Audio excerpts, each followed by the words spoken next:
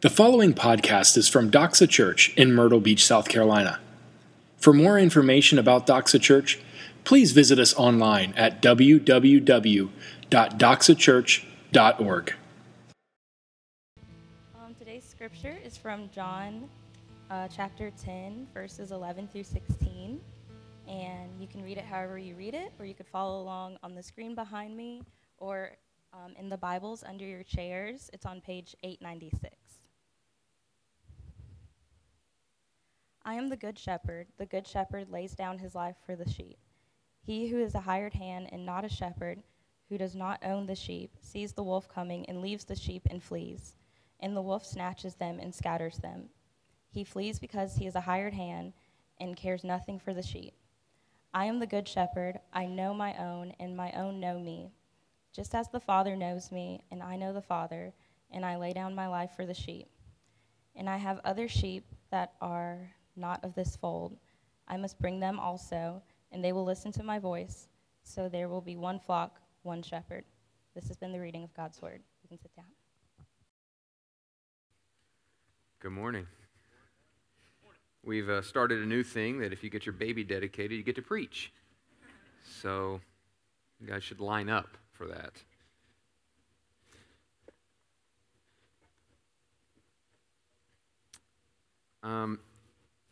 I don't know if it's a family thing or if it's just a me thing, but I love Tom Cruise. And in fact, this is no joke. My younger brother's name is taken from a character in a Tom Cruise movie, Days of Thunder. It's Cole Trickle. He was the driver. My little brother's name's Cole.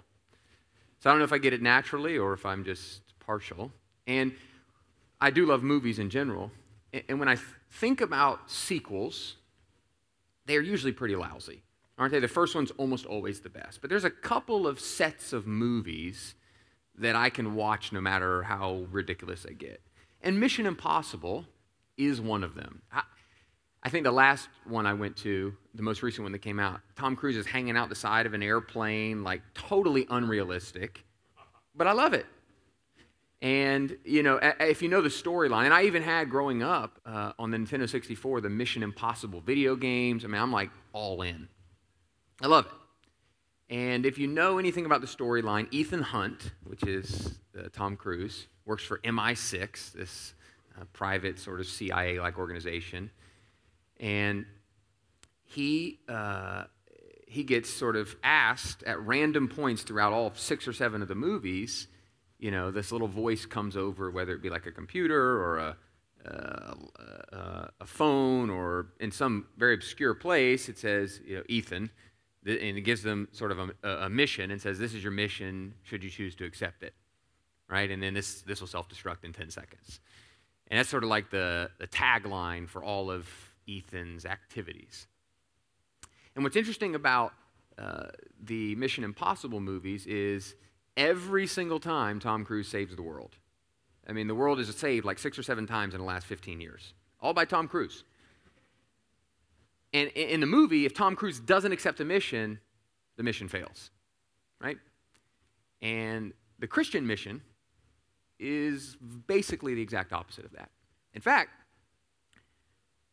the Christian mission is not dependent on us at all, meaning its success is not relative to whether we participate in it or not.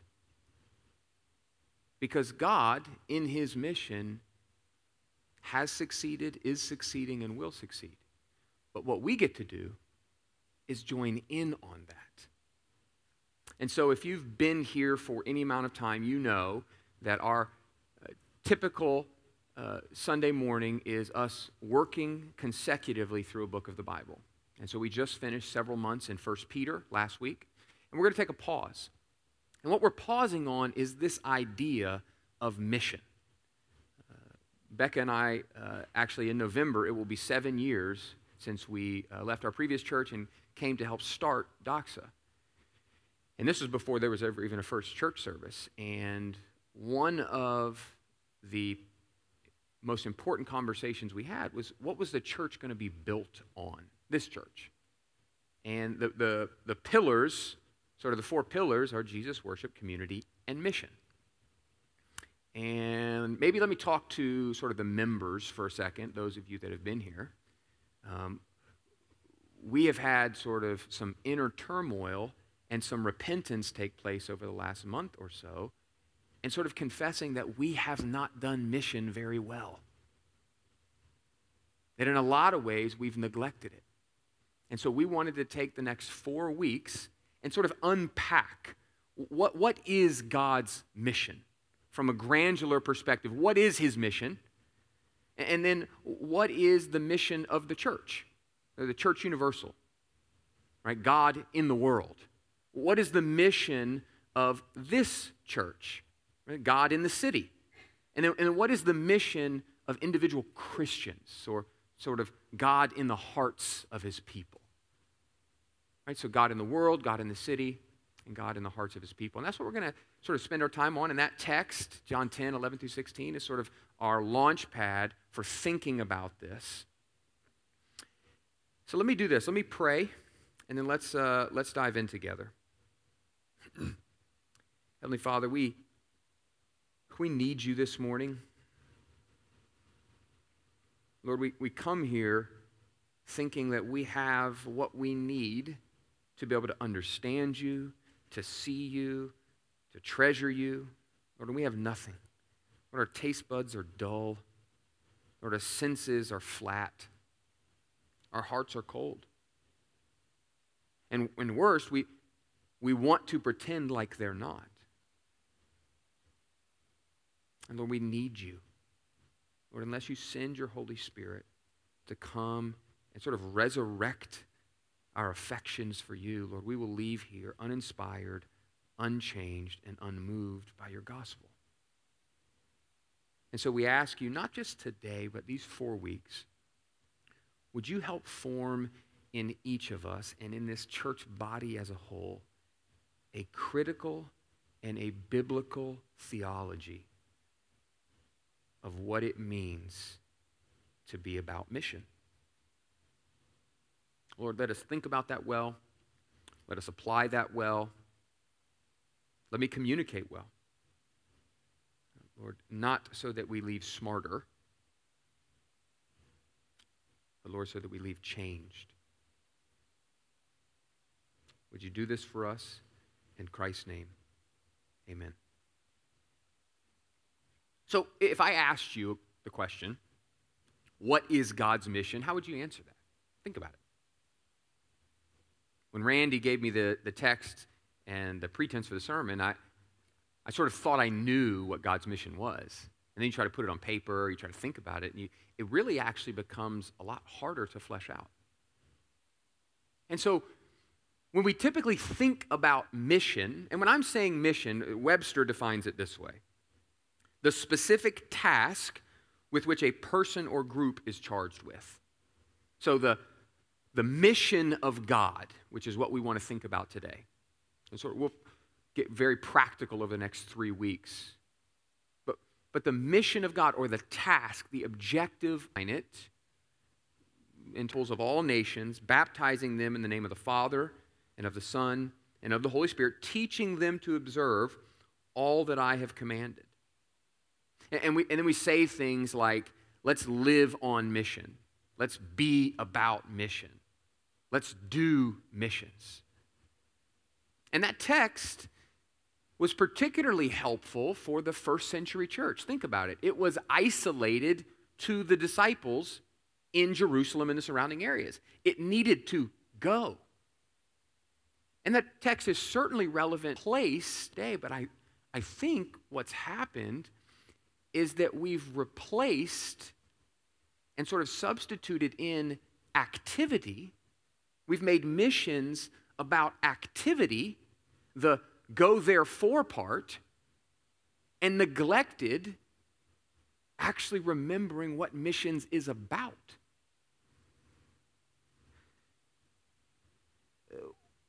One commentator, in thinking about the mission of God, said this, that the theology of mission has become missionary theology. Right? So the theology of mission, or theology being the study of God, the theology of mission, the study of God's objective, which should find its root in the study of God, has been replaced, and probably well-intentioned, has been replaced with missionary theology, right? So we've substituted the study of God for the doing of activity.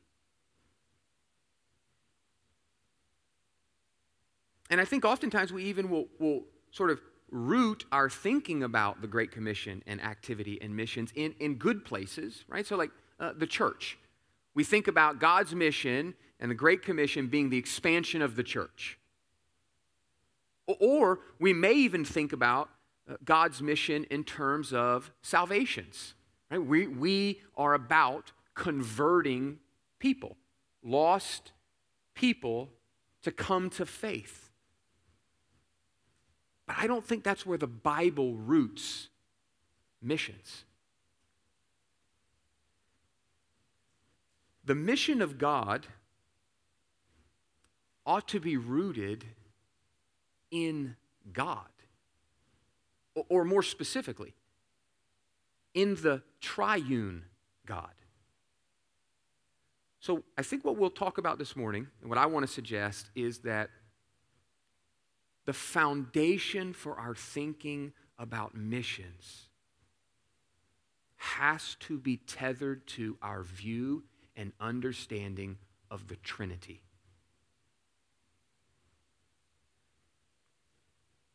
Now, let's just get some awkward things out of the way first, like the fact when we hear the word Trinity, ooh, right? We use typically weird analogies to describe it, like H2O. You know, the Trinity's like water and steam or ice. Or I've even heard recently the egg analogy, right? Like the Trinity is the yolk and then the outer shell. And heaven forbid if you're at a Bible study and you ask the question, hey, what's the Trinity? The Trinity. And then we sort of fumble over answers because none of us really feel comfortable oftentimes talking about the Trinity, understanding the Trinity. And I told Becca this week I think, and God saved me 13 years ago, was the first time I had ever sat down and actively and intentionally thought about the Trinity. I've understood the work of the Trinity. I acknowledge it. I see its roles. But in terms of turning my eye towards the Trinity and gazing at it, we never do that. When was the last time you heard a sermon on the Trinity? It seems uninteresting or even sort of heady. Some of us feel like it's sort of awkward and clunky and don't know how to quite describe it. And then we get weird. It's like, well, if I talk about God and then I talk about the Holy Spirit, am I undermining God? We don't know how to put the Trinity in its proper place in our minds. And we need to reframe our minds, and that's what I hope we do this morning, to think about the mission of God as God thinks about it, not as we've come to think about it. And so Kirk says this, he said, even look at the Great Commission. The work of evangelism is doused in Trinitarianism. Evangelism is God's work long before it's our work. The Father prepares the ground, the Son gives the invitation, and the Spirit prompts the person to respond in repentance and faith to the good news. Throughout Scripture, we see what? The Father sending the Son, and the Son sending the Spirit. We see the displays of the Trinity all throughout our Bible, but we haven't trained our minds or eyes to think about that as the central doctrine or the central sort of diving board of missions, of what it means to be on mission or think about God's mission.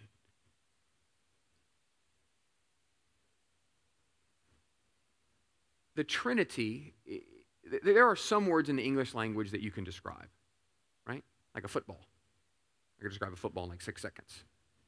But then if I just try to describe to you grace, it gets pretty tricky. Right? So some things are better seen, and some things are better described. And so I think the Trinity, so we can sort of get a working definition, because we just want to focus on two things this morning.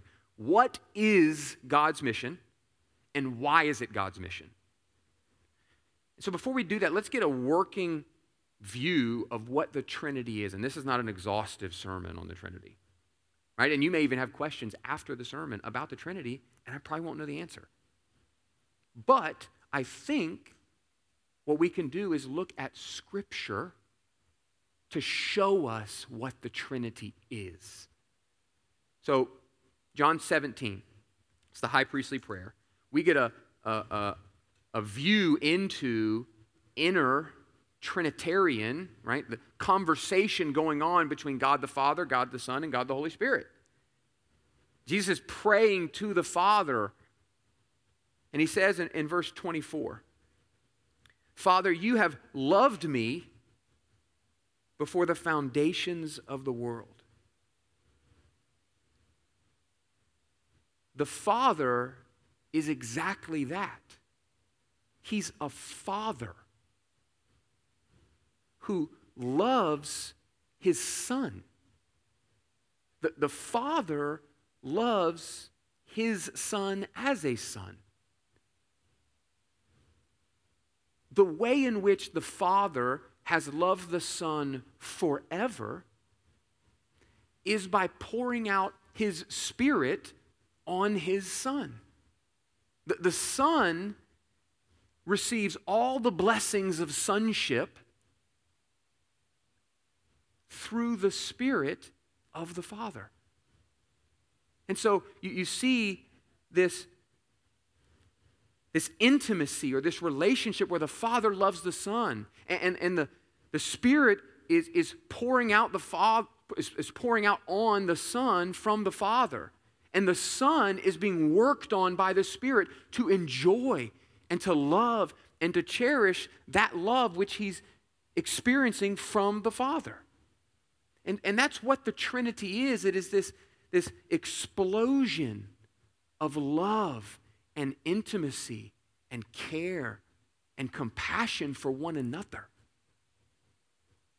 Not diminishing their equality as one God, but they're experiencing love.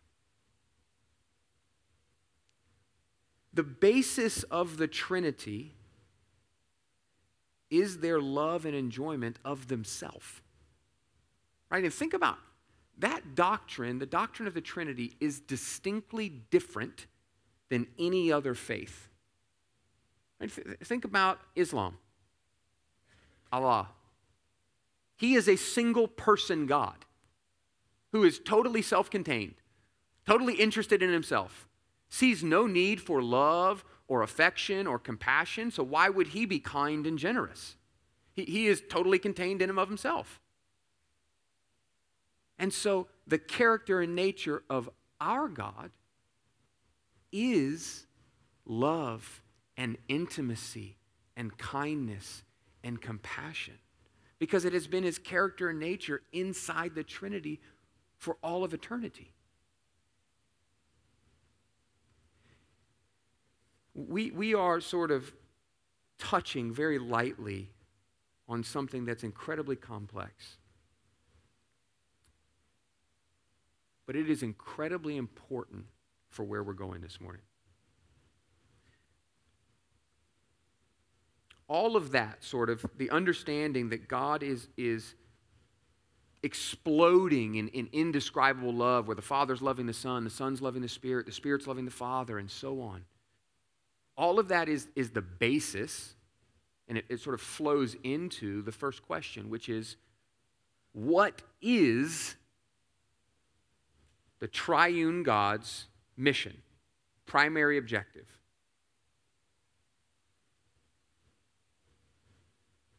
We're going to define it this way, that the triune God's primary task or objective is to share that joy, that love, with reconciled sinners. Right? The primary task or objective of the Trinity is to bring reconciled sinners into the fellowship, love, and joy that they've been experiencing forever. Now, maybe some of the other ways we would talk about it is God is primarily concerned with glorifying himself by redeeming people and restoring creation. And that's Revelation 21:5. Behold, I am making all things new. Right? So if he is about glorifying himself through the redeeming of people and the restoring of creation, and we know that that redemption extends to every tribe, every tongue, every nation, and creates a people that will ultimately enjoy his grace and display his glory.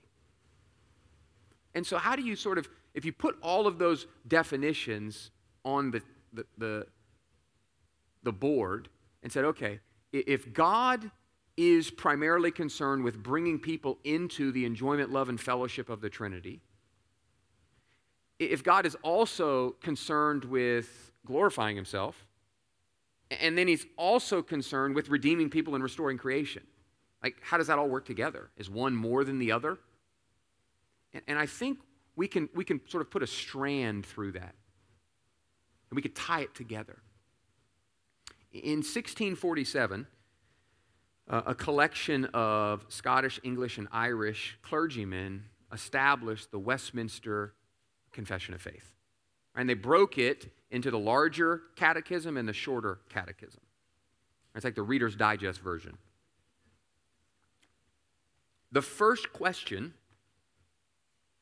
in the shorter catechism says, and some of you probably have heard this, what is the chief end of man? Right? And then the catechism and the Bible tells us that the chief end of man is to glorify God and to enjoy him forever. Let's ask that a different way. What is God's chief end?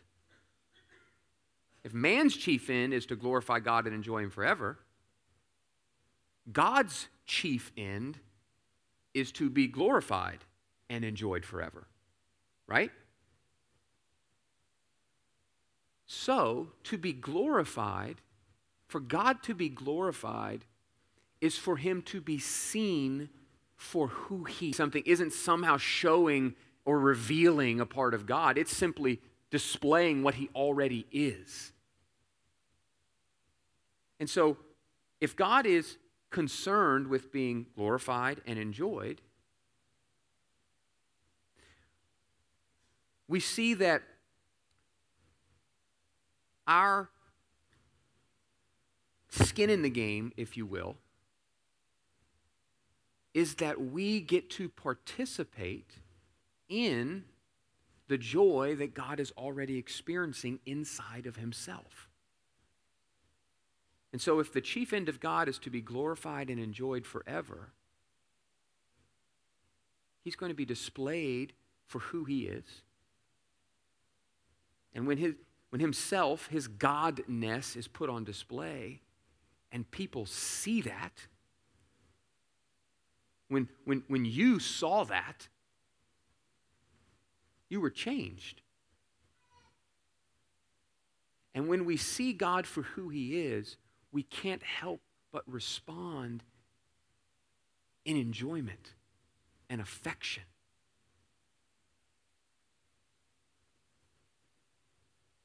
The ministry and mission of God, which was set in motion by the Father, it's being accomplished. It was accomplished by the Son. It's being applied actively by the Spirit, is to bring people into the perfect fellowship, love, and enjoyment of the triune God. And unlike other gods, our God doesn't use anger or manipulation or force. There's not like an army of robots that somehow love God. He lavished his love on his Son. We experience and are changed by his love. His love persuades our hearts to respond in affection. and obedience and submission. And how is it that God could love us?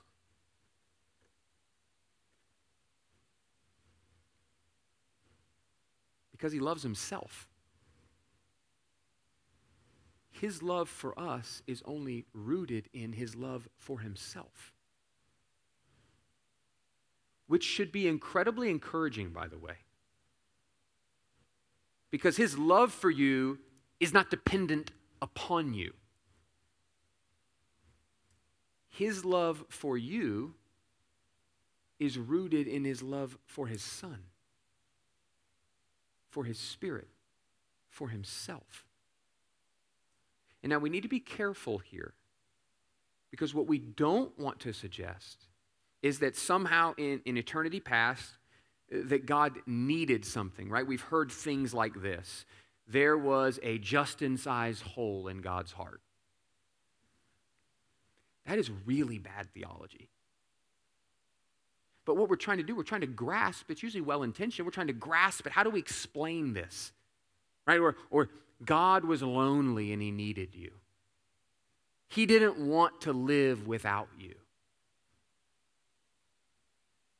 And what we need to be careful of is that God needed nothing.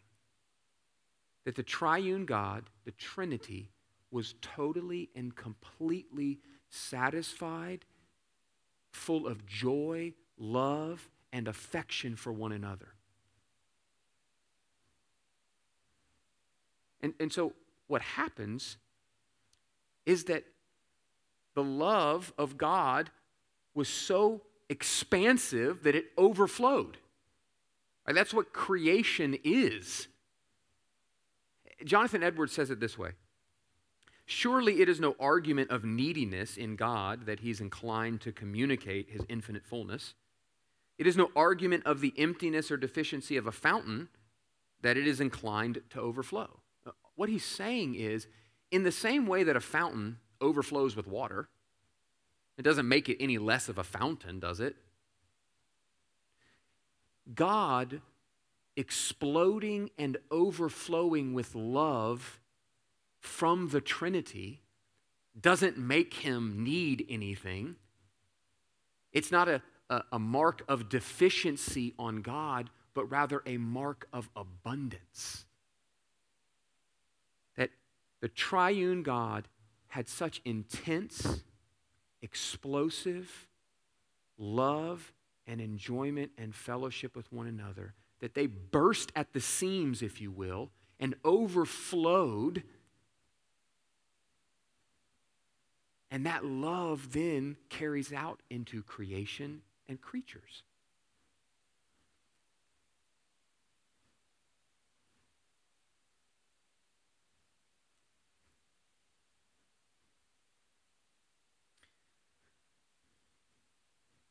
The mission of God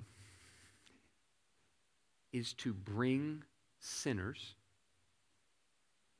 reconciled, redeemed sinners, into that kind of love. But why? If God didn't need us, doesn't need us, why go through all that trouble?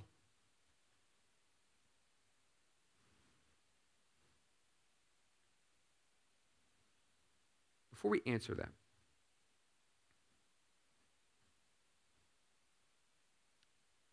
we cannot root our doctrine of missions in the expansion of the church, in the salvation of people. We must root our thinking about missions, about what it means to be a church, a Christian, a people on mission. We must root it in the understanding of the triune God. That the triune God's primary objective is to take redeemed sinners and let them experience and enjoy the fellowship of perfect and complete love. But why?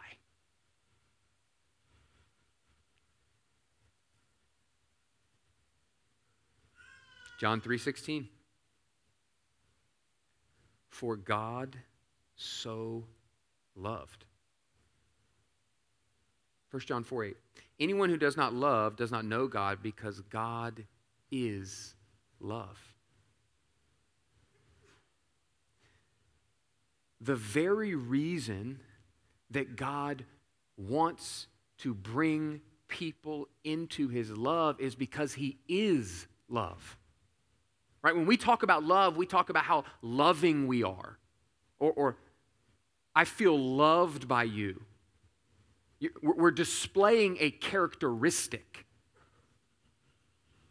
We wouldn't say, wow, you're very man-like. Right? You're very woman-like. You're very brown-headed-like. It's just who you are. It's what you are. Love is the substance of what the Trinity, the triune God, is. And by the way, when you say Trinity, it is interchangeable with Jesus, God, the Father.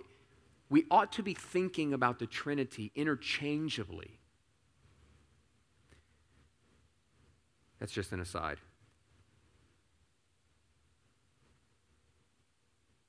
Actually, let me go to Romans 8. This is so good. God is love.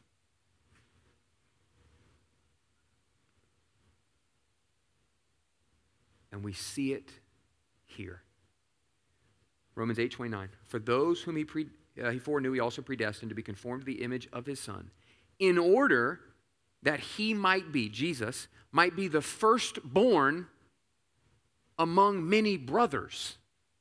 Colossians 1. He is the image, Jesus, is the image of the invisible God, the firstborn in loving the Son. And he had so much love for the Son through his Spirit that he wanted many sons. He wanted much sons. He wanted to display and overflow his love to many sons and daughters. That's Romans 8. In order that Jesus might be the firstborn of many brothers. Why does God love and want to bring people into that love? Because he is love, and the way that he displays his love is by delighting in his Son and delighting in his people with the same love. What kind of God is that? Who does that? Who, needing nothing, offers everything? That's our God. That's this Christian God. The characteristic of God is that he so delights in the love of his Son. And we see this when Jesus is baptized, where the Holy Spirit comes down in the form of a dove, and we hear God's voice. This is my Son, whom I am well pleased. And that kind of ferocious, intense love that's been poured out on the Son for all of eternity by the Spirit is the same love that he directs to his Son. This is my daughter with whom I am well pleased. Because his love for you is not rooted in you. It's rooted in himself.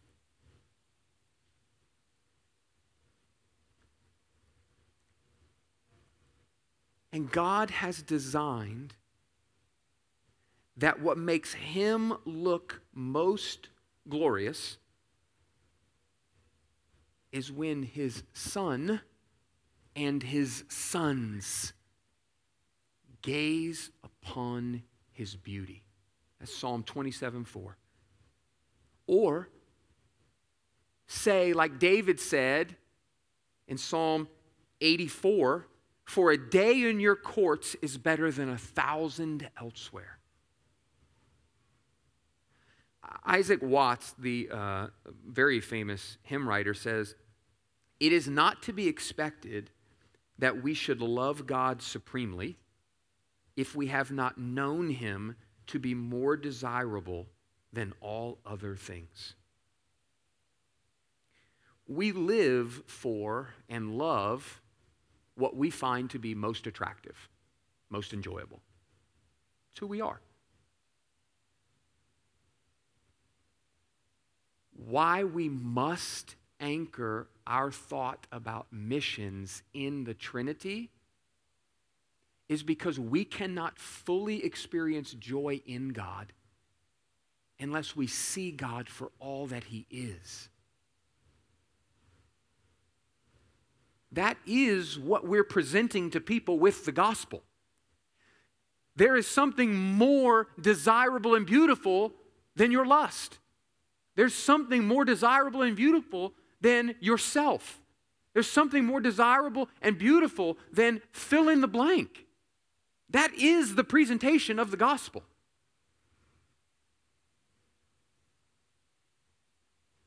How can people who don't understand where and why that love exists, how could they ever communicate it to themselves or to other people?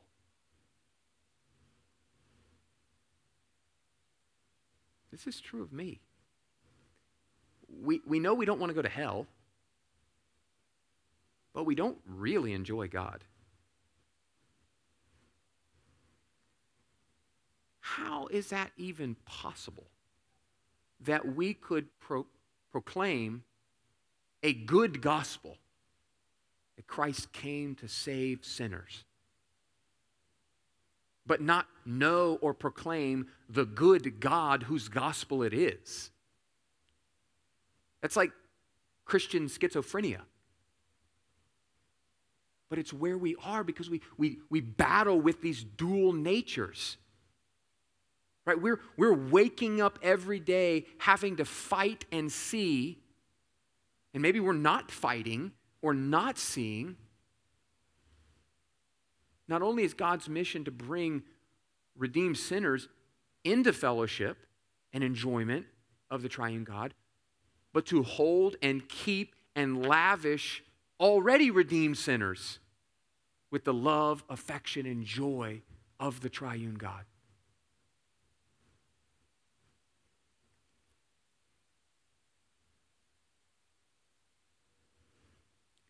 The next 3 weeks, Lord willing,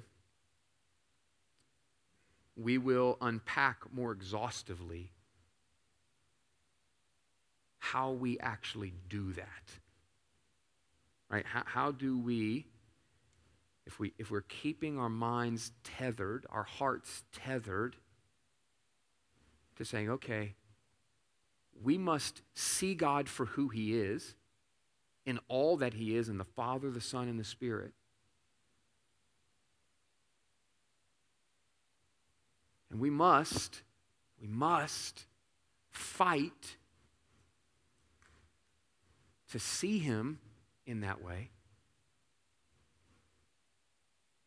in order that our hearts can be changed and affected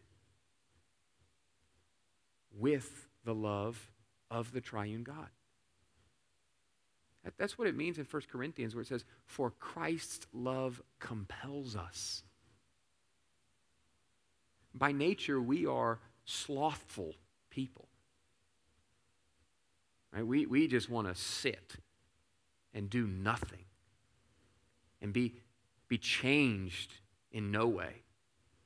And praise God in his kindness to us that his love for us, his love on us, and his love now through his Spirit in us has nothing to do with us. But it is meant to proclaim and to highlight him.